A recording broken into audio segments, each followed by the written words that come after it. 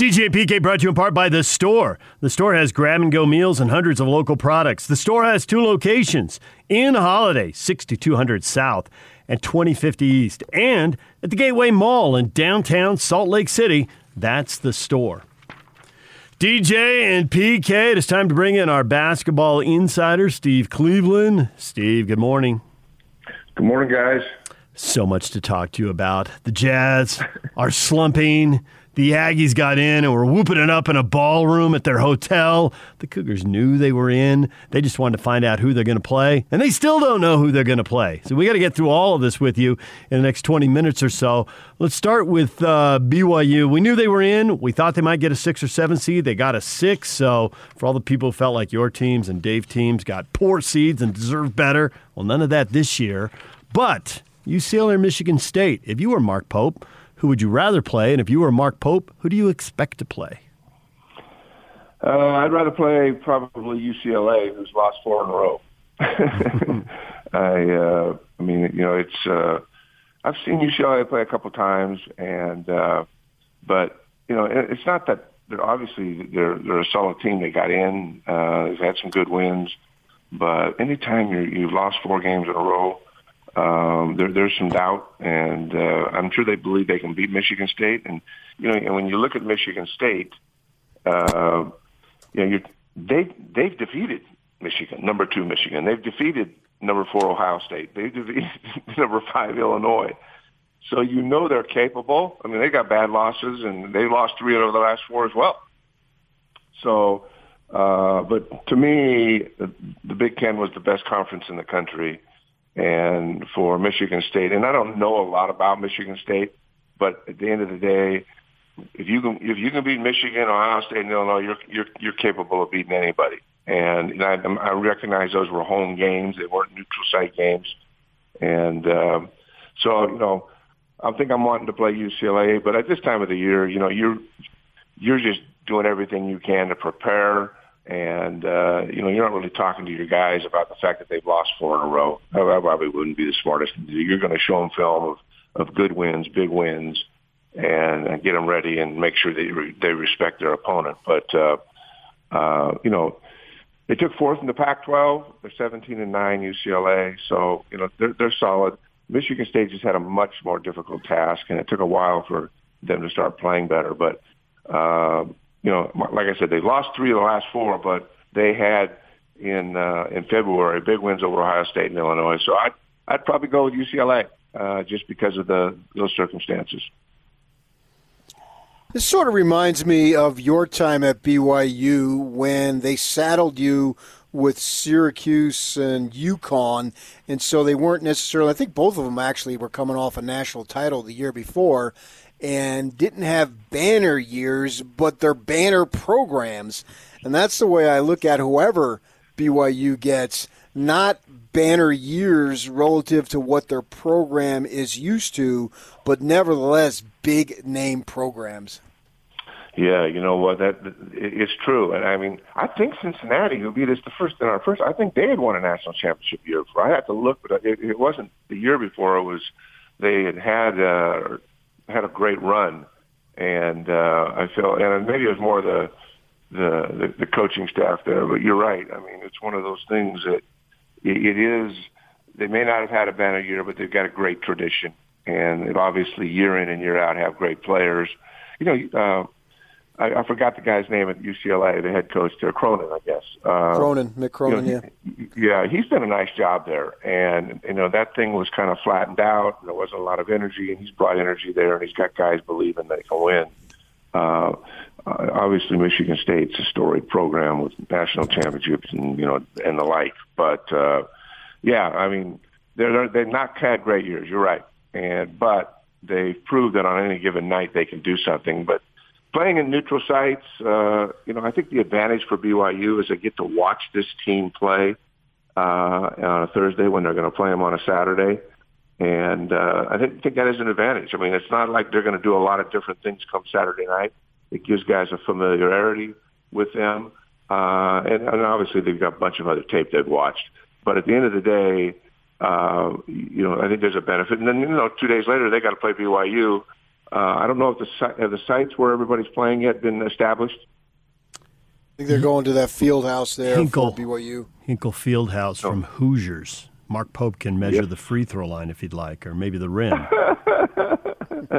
Yeah, that's where Butler plays, and I've been in that field house. In fact, at the end of my time in Indiana, Heath Stroyer, I think he was at Tennessee Martin, came in and played Butler. So I sat right behind the bench there and watched that game. That's a storied facility, and I actually spoke in that place. There was a church gathering there for in that Indiana area, and I remember being in that. And I think I've actually been in all the facilities one time or another, just in my travels when I was in Indiana. Not watching games. That was the only college game that I watched, but I'd always be with the missionaries, and we had people on every campus, and so I had a chance to kind of poke in and take a look at those places. And so I think I've seen everything. IUPUI was our mission. That's where they're playing. They're playing at their facilities. So they're all nice facilities, and what a cool thing to do this thing in Indiana and to have it all in one central location. So excited to watch. So for Utah State, they are playing Texas Tech, and I think there are people who will tell you the Big 12 was the best conference in the country. There's probably people who will tell you the Big 10 was too. But even though Texas Tech is down a little bit in the conference standings, the conference is deep enough that maybe that just means they've been tested and they played a lot of big games. What do you think of the Aggies' chance of pulling an upset in his 11th seed? Hey, listen, I believe in Utah State. You know, what they've done the last 2 years, they're not as good offensively as they were last year, obviously losing the big guard. They're not, but these guys can coach. And I think both teams are very physical. Both teams are good defensively. You know Texas Tech has had to play really, really physical basketball and night in and night out where, the Mountain West had the top of half of the Mountain West, Colorado State, Boise, even Nevada at times, obviously San Diego State. They had a solid league. I mean, they had good wins, they had bad losses, but I like that league. It's the best that league's been in a while. So it wasn't like Utah State came from a really soft league, because I think this was one of the better Mountain West Conference seasons. Even though it was a COVID time and a lot of games were missed, I like their chances. If I was doing my bracket, I'd probably pick Utah State because I lived there and knew that. But in my heart, I'm thinking Texas Tech wins that game. But certainly Utah State is capable and has the capacity. They go nice where they don't score real well, and they're going to have to put up 60 points to beat a Texas Tech team. Maybe I have to put up more than that. And if they can score early and stay in the game, you've got two great coaches. So I'm hoping that Utah State wins, but I think I'd probably pick Texas Tech just because of what they had to go through the year, game in and game out. Mark Pope has certainly generated a lot of enthusiasm in the BYU basketball program. He's got a ton of charisma, but I think it starts now, because he needs to separate himself if he wants to be in the coach, and I'm sure he does want to be one of the better coaches. You got to win in the NCAA tournament. I asked him on the conference call as far as the great programs, which he played in one at Kentucky, obviously, that those programs are measured by success in the NCAA tournament. That's what you want. Is it fair going forward to judge Mark Pope and BYU based on the NCAA tournament? Well, listen, the BYU has been to the NCAA tournament a lot. In the last 20 years. Dave, I think, went 8 times. Coach Rose 7 or 8 times, and we went 3 in that last 5 years, and Mark would have been in it last year. So the expectation of getting to the tournament makes good sense. And I think, Dave, when you play on national TV, Gonzaga toe-to-toe, and have yourself in a position, I think anybody that watch that team says, hey, this team's capable of winning, 1 or 2 games. And so, yeah, I think there is the expectation for them to go there. It's not like they're an underdog. They went toe-to-toe with the best team in the country who's probably going to win a national championship, and they did it on a neutral court. So that raises expectations. If they lose to Michigan State, that there's a name school that if you lose to, well, it was Michigan State. It wasn't, some Tier 5 school that upset somebody in a tournament and you should have won. I think there's an expectation in that program that whether they play Michigan State or UCLA, that they can win. And but in terms of how they're judged, I think the thing that Mark has done in a really quick time, and probably could not done it in an era where did it because of transfer rules and getting guys eligible immediately. With Marcello, with Harms, Everett, I think he sat out. But certainly the transfers, and we've talked about this before, you can get yourself better pretty quickly. And, Mark talks all the time about having a great locker room, and their coaching staff is really, really good about that and having the culture that you need and having guys bought in. So they've done all the things that they should do. It's really hard for me to find any real fault with Coach Pope and what he's done in the first 2 years. There's great energy. Guys love him, and the fans, even though they haven't been around this year, the Gonzaga win the end of last year, brought the community together, and immediately you knew that BYU was going to be good again for a long stretch here. And I think that we talked about this before, but I just think his ability to get transfers and to fill in holes for guys going on missions and coming off is something that he's really good at. He's got a great personality, as does his whole staff. They're really people-oriented. And so, yeah, everybody's judged. It's fair. You're in this business, and I was in the tournament 3 times and came within the last minute of winning a couple of times and didn't, and I look back and just, I'm not beating myself up over it, but that would have been really special. And we had opportunities to win in 2 of those games late and didn't. And we were playing 2 teams that had won national championships, comfort story programs. And I felt like, we didn't get it done. And I take responsibility for that. Players do too. But yeah, you win a couple of those games, all of a sudden you got a chance to be at the Sweet 16 because you get momentum. And so there haven't been a lot of Sweet 16 teams at BYU. There have been a few, but I think it's I'm not sure that this is a Sweet 16 team, but certainly if they shoot the 3 ball well, they can beat either one of these teams. They've got to come out and shoot well. And then I think Michigan State is going to be more physical, and I think BYU's up for a game like that.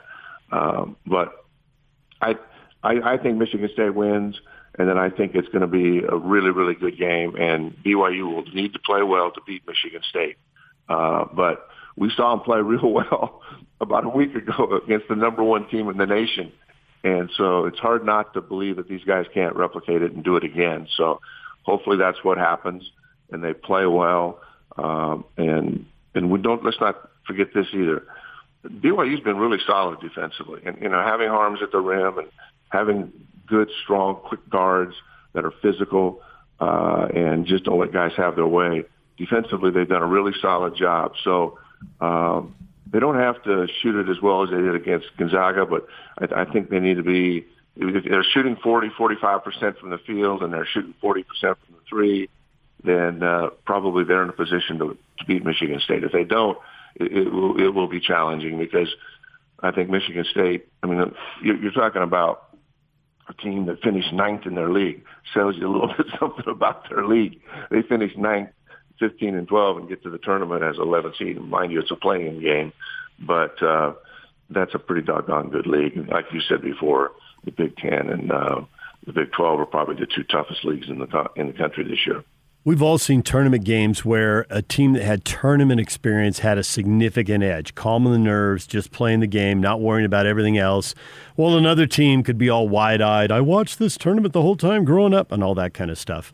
But we didn't have a tournament last year. We know who the tournament teams largely were, but they didn't actually get to play. And with a turnover 2 years, graduation, all the transfers, I'm wondering if you think that will tournament experience is going to matter as much this year, or if it's just going to be a really different kind of year, because Utah State is playing Texas Tech. BYU, if Michigan State beats UCLA, they will be playing teams that played each other in the Final Four 2 years ago. Texas Tech beat Michigan State.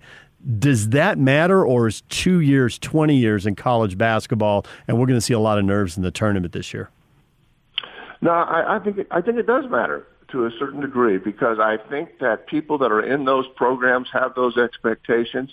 And it's not to say that BYU or Utah State don't have expectations to win and get to the next level in the next round or be Sweet 16 teams. They just haven't done it very often, So there's not a history there.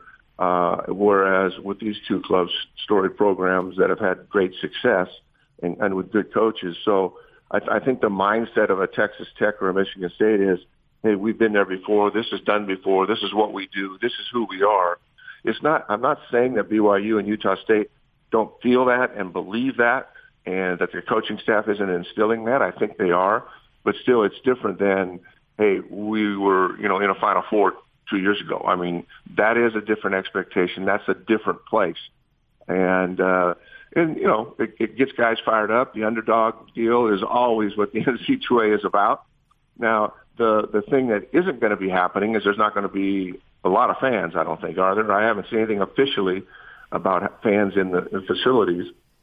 If there are a few, it's not going to be a lot. So you're taking away that energy that comes to teams that are underdogs, and all of a sudden an entire arena of people from other schools, they're neutral to the game. They don't care who wins.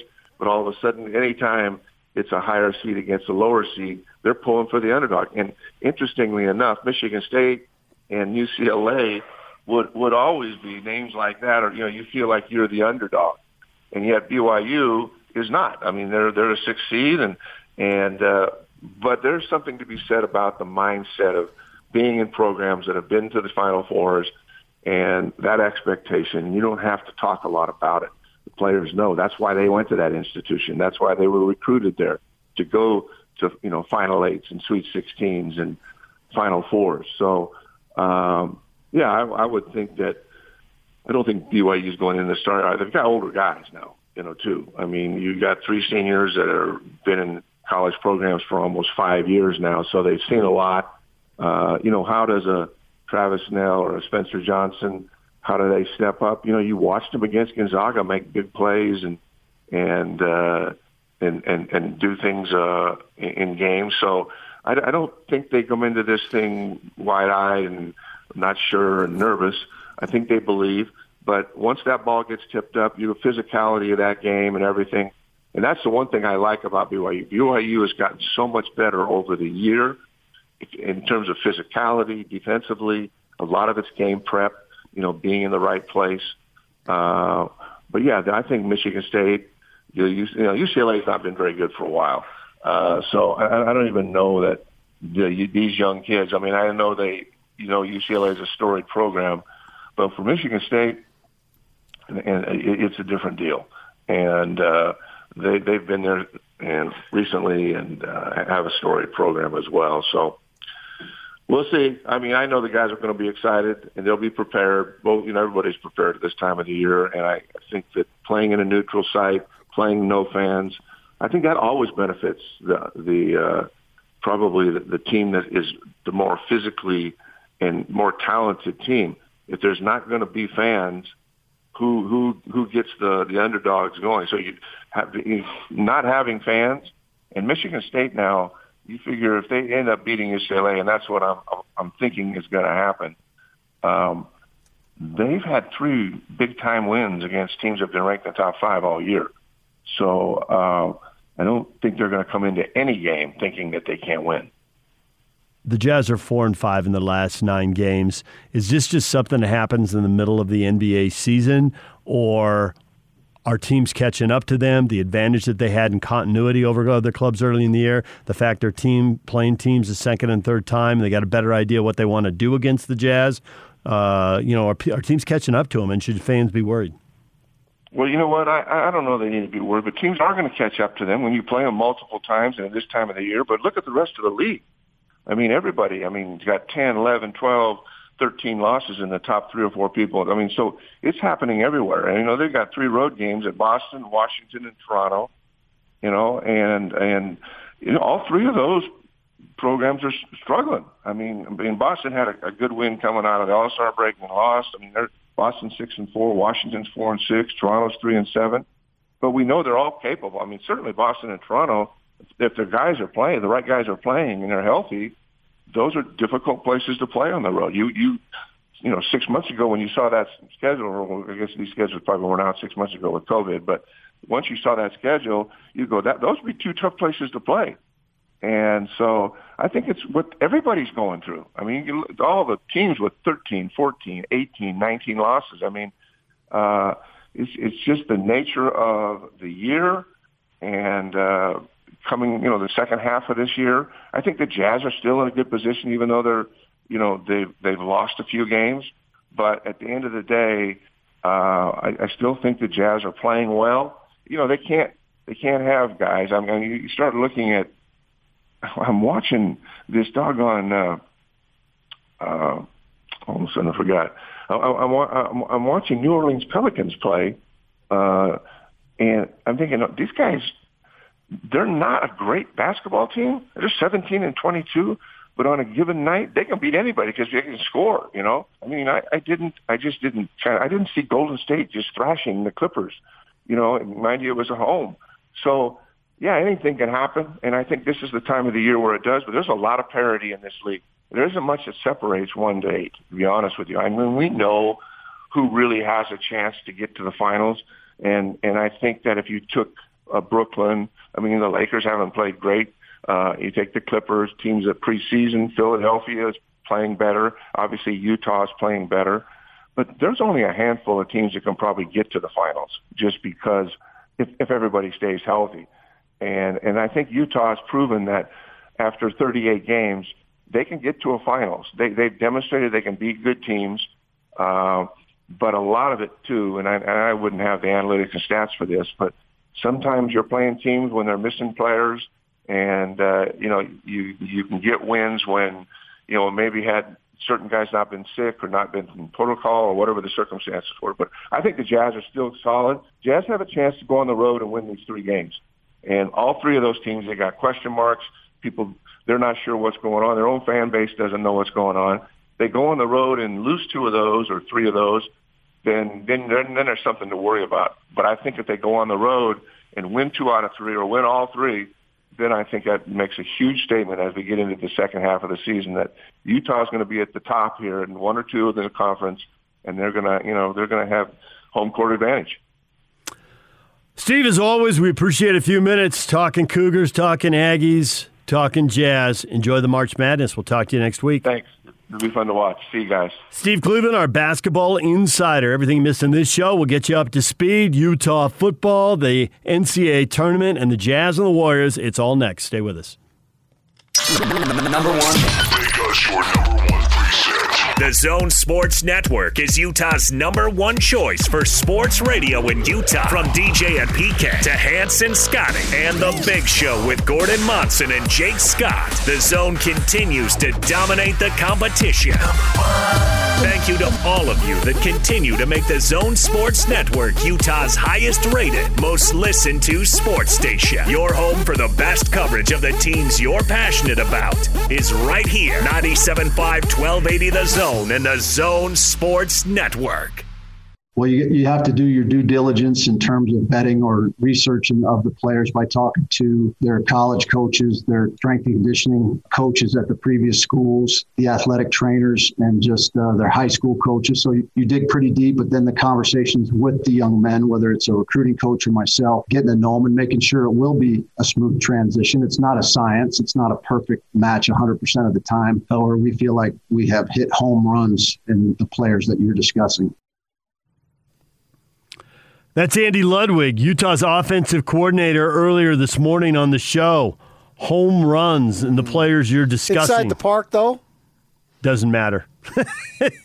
Okay, so if you get a home run at quarterback, that's a walk-off in the ninth. But if you get a home run at running back and it's inside the park, who cares? And the Utes, the quarterback room is loaded with transfers. But the top 2 running backs, well, at least 2 of the top 3. We'll see how it plays out. At least 2 of the top 3, maybe the top 2 running backs are transfers. How many home runs did they hit? He didn't put a number on it. 2, 3, 4? How many? Well, it's important to have depth, but it's more important to have a stud starter. Yes. You want the depth because you tend to use it because you have injuries. But he didn't say they hit doubles, home runs. So we'll see where that goes when we get to September. But in the same breath, he says it's not a science. Right. They've taken transfers who are not home runs. We can probably list them. No. That's not my point. The point being he thinks they're home runs, but it's not a science. So do we really know? With the freshman, I would say absolutely not. I would say probably with Brewer because he's played a lot of college football.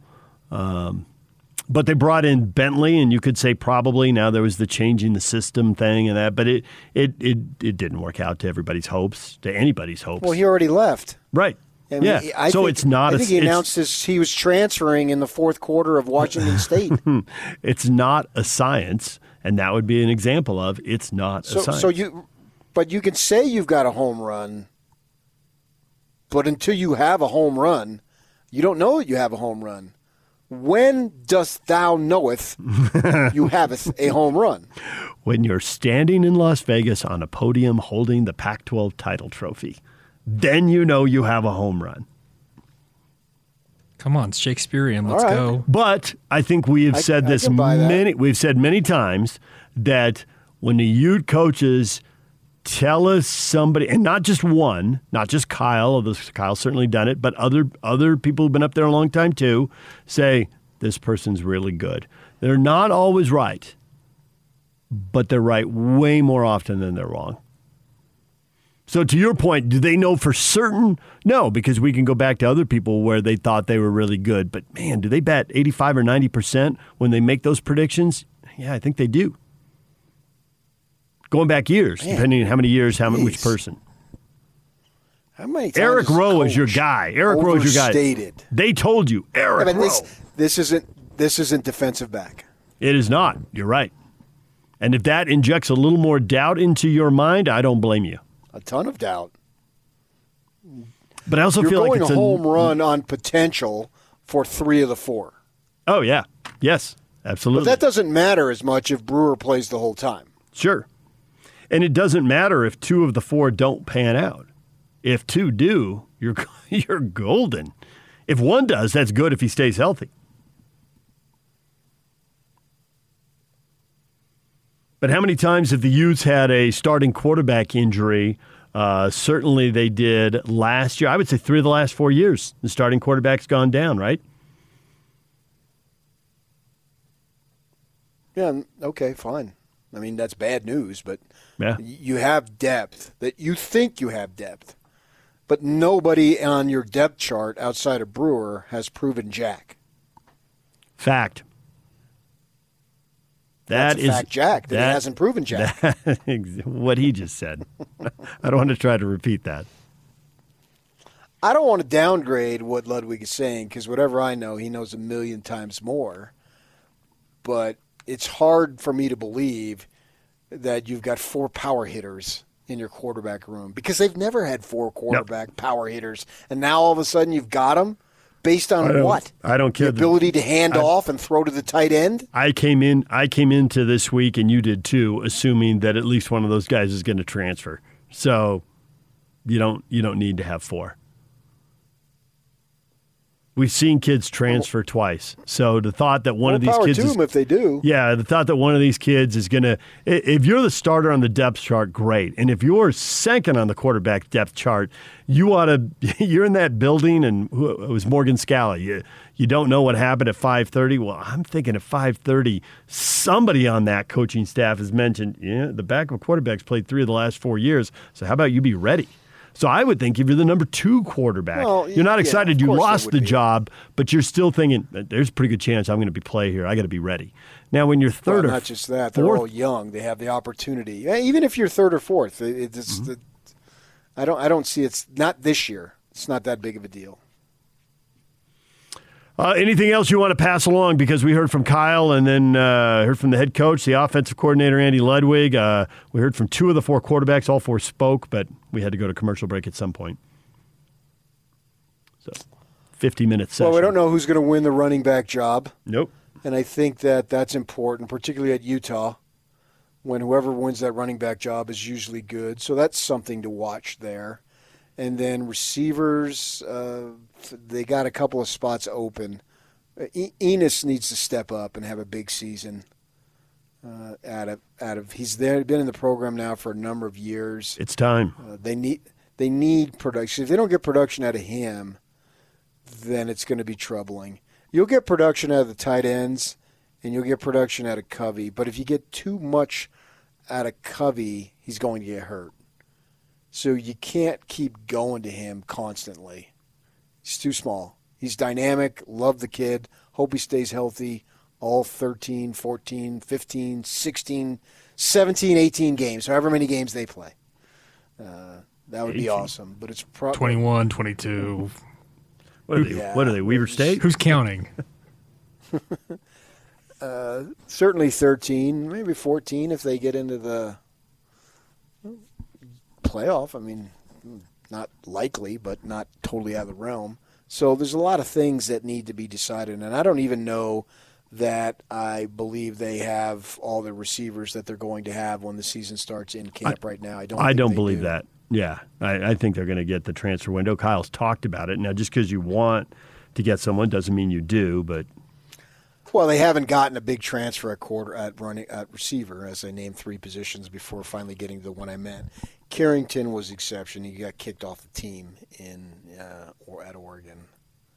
And Kyle has been known to take guys who have trouble before.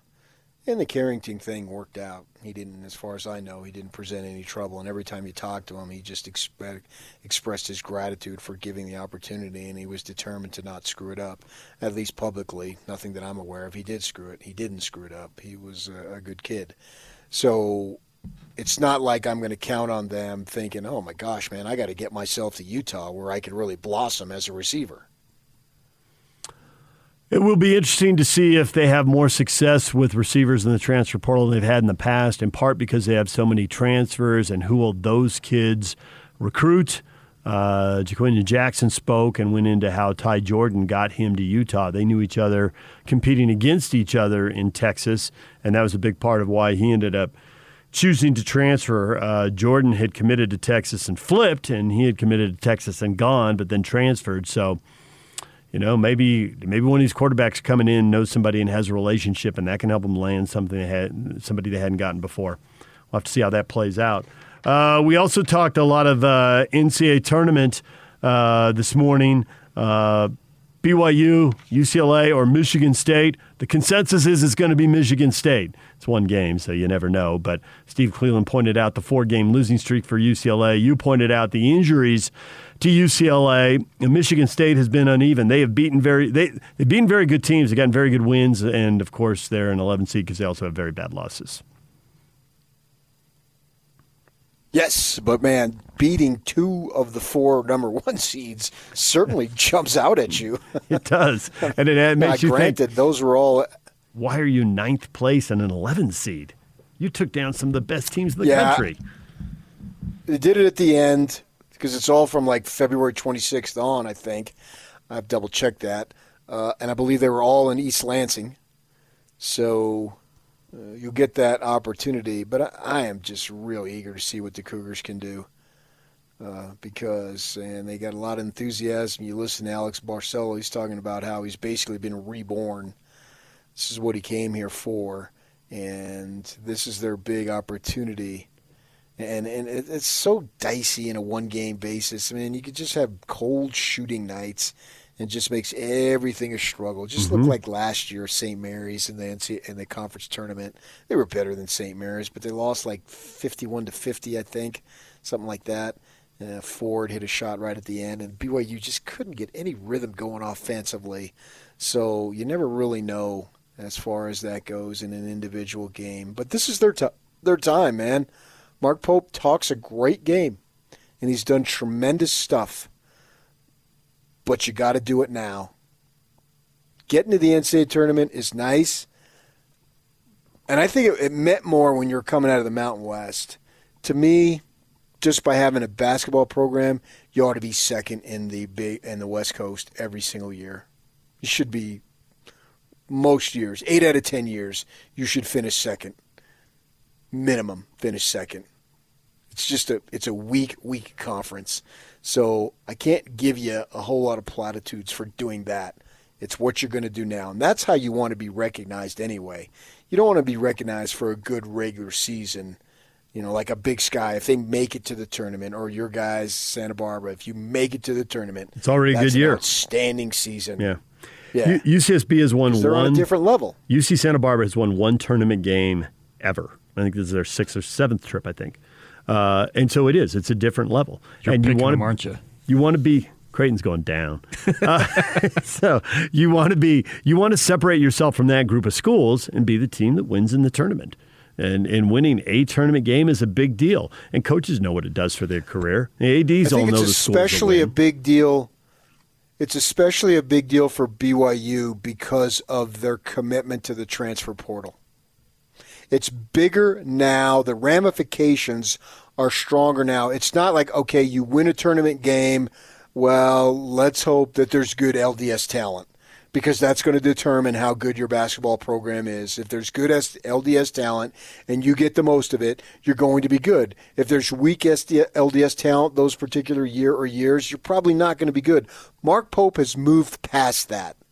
And getting success in the NCAA tournament, he's opened up a lot of doors. Getting Harms was a great pickup. Now, going forward here, if you can back it up with some NCAA tournament success, I think that just opens the doors for a lot more kids who are mature enough, if they're not LDS, to handle all the hoops that you got to jump through to be at BYU. All right, DJ and PK, it's 97.5 at 1280 The Zone. Your feedback coming up next. DJ PK brought to you in part by The Warehouse during the Big Show Friday at The Warehouse from 2 to 6, 1825 South, 300 West in Salt Lake City. Price is so low it'll blow your mind. It's a late boom, but we give you a boom nonetheless. I did think of that. It is late in the show to have a Warehouse read. I don't know who tracks that other than you and I, but it's late. All right. Feedback. What have you got to say about today's show? Jazz lose to the Warriors. What's up with that? James Fertitta says, bad loss yesterday. Need that win. Losing to a 500 team. They beat so many 500 teams, winning 11 in a row and then 9 in a row and making it 20 out of 21, that the blowout win over the 500 team was almost a foregone conclusion there for a while, and now suddenly it's not. And again, the Celtics, their next opponent, another team that's been bouncing around 500-ish all year, coming off a win yesterday, but they have been up and down, and they're 2 games over right now at 20-18. Yeah, I think they're a good team. I think they've played below their potential. It's going to be a dangerous game. I always had it circled as a dangerous game. Yeah, absolutely. Rod says the other NBA teams are getting better, and they are figuring out the Jazz. And then there's an emoji, a scared guy, eyes wide open. That was Steve Cleveland's point. Inevitably, other teams are going to catch up. They're going to improve. They're going to figure out what you're doing and figure out an answer, and now you got to adjust to them. They adjusted to you. You got to adjust to them. One thing that was happening with those turnovers hasn't happened earlier. The whole thing has been stick with the Jazz three-point shooters. So when you go to drive, there's nobody around you. And suddenly the Warriors were leaving the shooters and reaching in and trying to poke the ball away, and it worked a few times. That's how they got Bogey a few times. They got Mitchell doing that once. Some of the turnovers were bad passes, but a lot of them were off the dribble. Yeah, when you got such a strong defensive weapon like Rudy Gobert and you eliminate him via your turnovers, that really does suck. Yeah. Yep, he's not likely to have a big impact when someone pops the ball loose at the free throw line and has a head start on him. Right. U State Icemen. I think my Aggies are going to win their game Friday. When you play 2 games in less than 24 hours, one the day before, you've not much gas in the tank. But we will be running on a full tank this game. So I think we can win. Defense travels. Defense travels. We've heard that more than once. I'm sure you heard it many times from Rick Majerus, and you were saying that Mountain West Conference title game is a game that he would have enjoyed at the Big Buffet in the Sky, that was how he wanted to play basketball, and that was a brutal turnaround for the Aggies. Playing until like midnight and then back at it 4 o'clock the next afternoon. With testing but that's in between. Out the window. Yep. Everybody's on the same schedule now going forward for them. BYU will get a little bit of a break, but where Utah State is, they got the opportunity to show how good you are. Yeah, your defense can be consistent from place to place, I agree, but your offense has got to make enough shots. You just simply cannot win a game exclusively defensively. That doesn't work. You've got to find ways to put the ball in the basket. You can't have these long 3, 4, 5-minute scoring droughts.